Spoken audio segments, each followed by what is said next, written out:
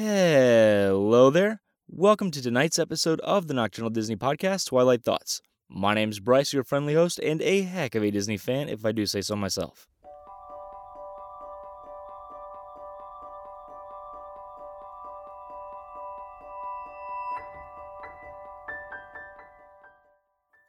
As of right now, The Lion King of 2019 is sitting at $1,212,621,137. That is a crazy, crazy number, especially when you look at the reviews for the movie. Now, granted, I'm not a huge fan of the movie, but I honestly do like it more than I expected I would going into it. That being said, I did have my gripes about the movie. Yes, the emotionless faces did get brought up, and I do stand by that because they were. And while I did say that Beyoncé's acting didn't bother me per se, it didn't kill me, I did say that her singing made some of the scenes almost unwatchable for me. And again, I stand by this. If I never have to watch the song Can You Feel the Love Tonight from this particular version of the movie, I never, ever will, because Beyoncé is so unlistenable on this track. She's over-singing, and she's taking away from the song. It really upsets me. Again, it was never my favorite song in The Lion King, but my goodness, Donald Glover and Beyoncé were not in the same room. They couldn't have been, because it was so drastically different from what he was singing and what she was singing. It was nuts. In any case, my feelings aside, Disney allegedly does not feel the same way. And I should note right now that this is a rumor, right? I don't know exactly where this information is coming from. It is being reported on a number of different Disney sites, so I'm going to talk about it, but keep in mind, this is a rumor. Take this with a grain of salt, right? Because there was an anonymous source, and they were speaking to the UK's The Sun newspaper, and they said the following. Beyoncé's deal with Disney for The Lion King was one of the biggest it has done to date. Now they want to expand and give her free reign to create her own movies under the Disney umbrella. The conversations are ongoing, but it's an exciting proposition. Okay, now, I want to go back over that really briefly because it's a short quote, but there's a lot in it, right? It says that the deal that she got for The Lion King was one of the biggest Disney's done to date. That blows my mind, because if you've seen the movie, you know that she is barely in that movie. It's ridiculous, right? She has so few actual speaking lines. It's absurd. She has maybe 7 minutes worth of dialogue. Maybe. And that's the biggest deal Disney's ever cut. Okay, whatever. That part doesn't really matter because that is now in the past. And yes, the past can hurt, but it's in the past. You can either run from it or learn from it. And Disney is going headlong into it apparently because they are offering her a bigger deal to create her own movies. Okay, I was really genuinely curious, so I went and looked on her IMDb page because Beyoncé has an IMDb page, and it says that she has 129 acting credits. And I went, what? There is no way. And then you go and look at it, and you're like, oh, I see what's happened here. People are crediting her for her music videos, and that's fine, because she has a bunch of them. And in her music videos, she's Beyoncé. And of course she is, because they're her music videos. It makes sense. She is a singer. She's a singer. Stop this. I don't get it. I don't know why this is happening. Singers are coming over into the world of acting, and they're mucking it up, man. They are muddying the waters, and I don't understand why studios are allowing them to do it. Maybe because it's just, they have a big following, this will be great for the movie. Maybe.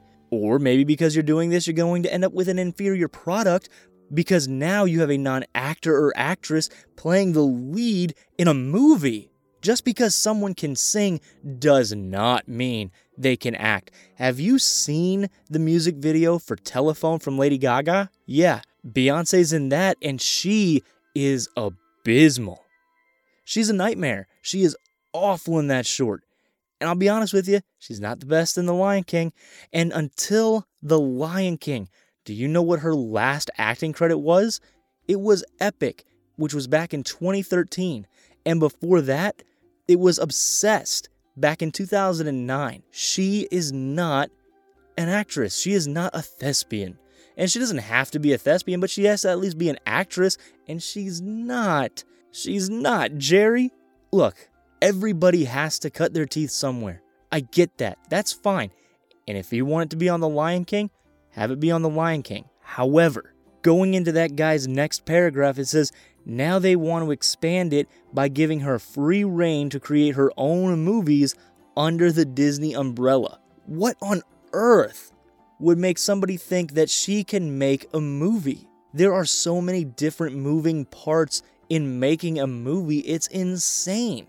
Look, I have a very, very limited knowledge of how movies are made just from my time in animation school, but having one person work on an animation, myself, and knowing how I want to make it in my head, that is a nightmare, right?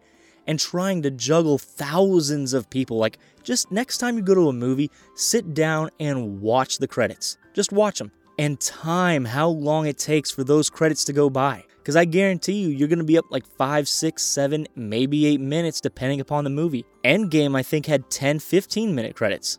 The point is, there are a lot of moving pieces to this puzzle of movie making, and I don't know where Beyonce thinks that she could do this. Maybe she can. Maybe she's been going to filmmaking school at nights and I just don't know about it. Maybe. And if that's the case, I'll be the first one to admit I spoke out of turn. I didn't know what I was talking about, and I'll take it back. But until that time comes, oh my goodness, this sounds like the deal of a crazy person.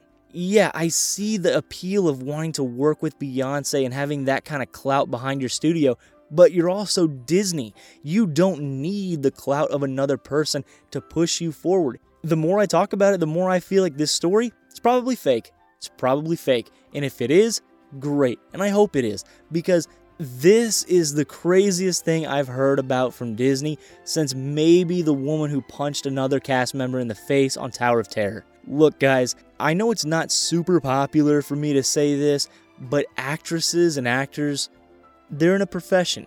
They've chosen a career path and they've made choices in their life to follow that career path and get better on that career path.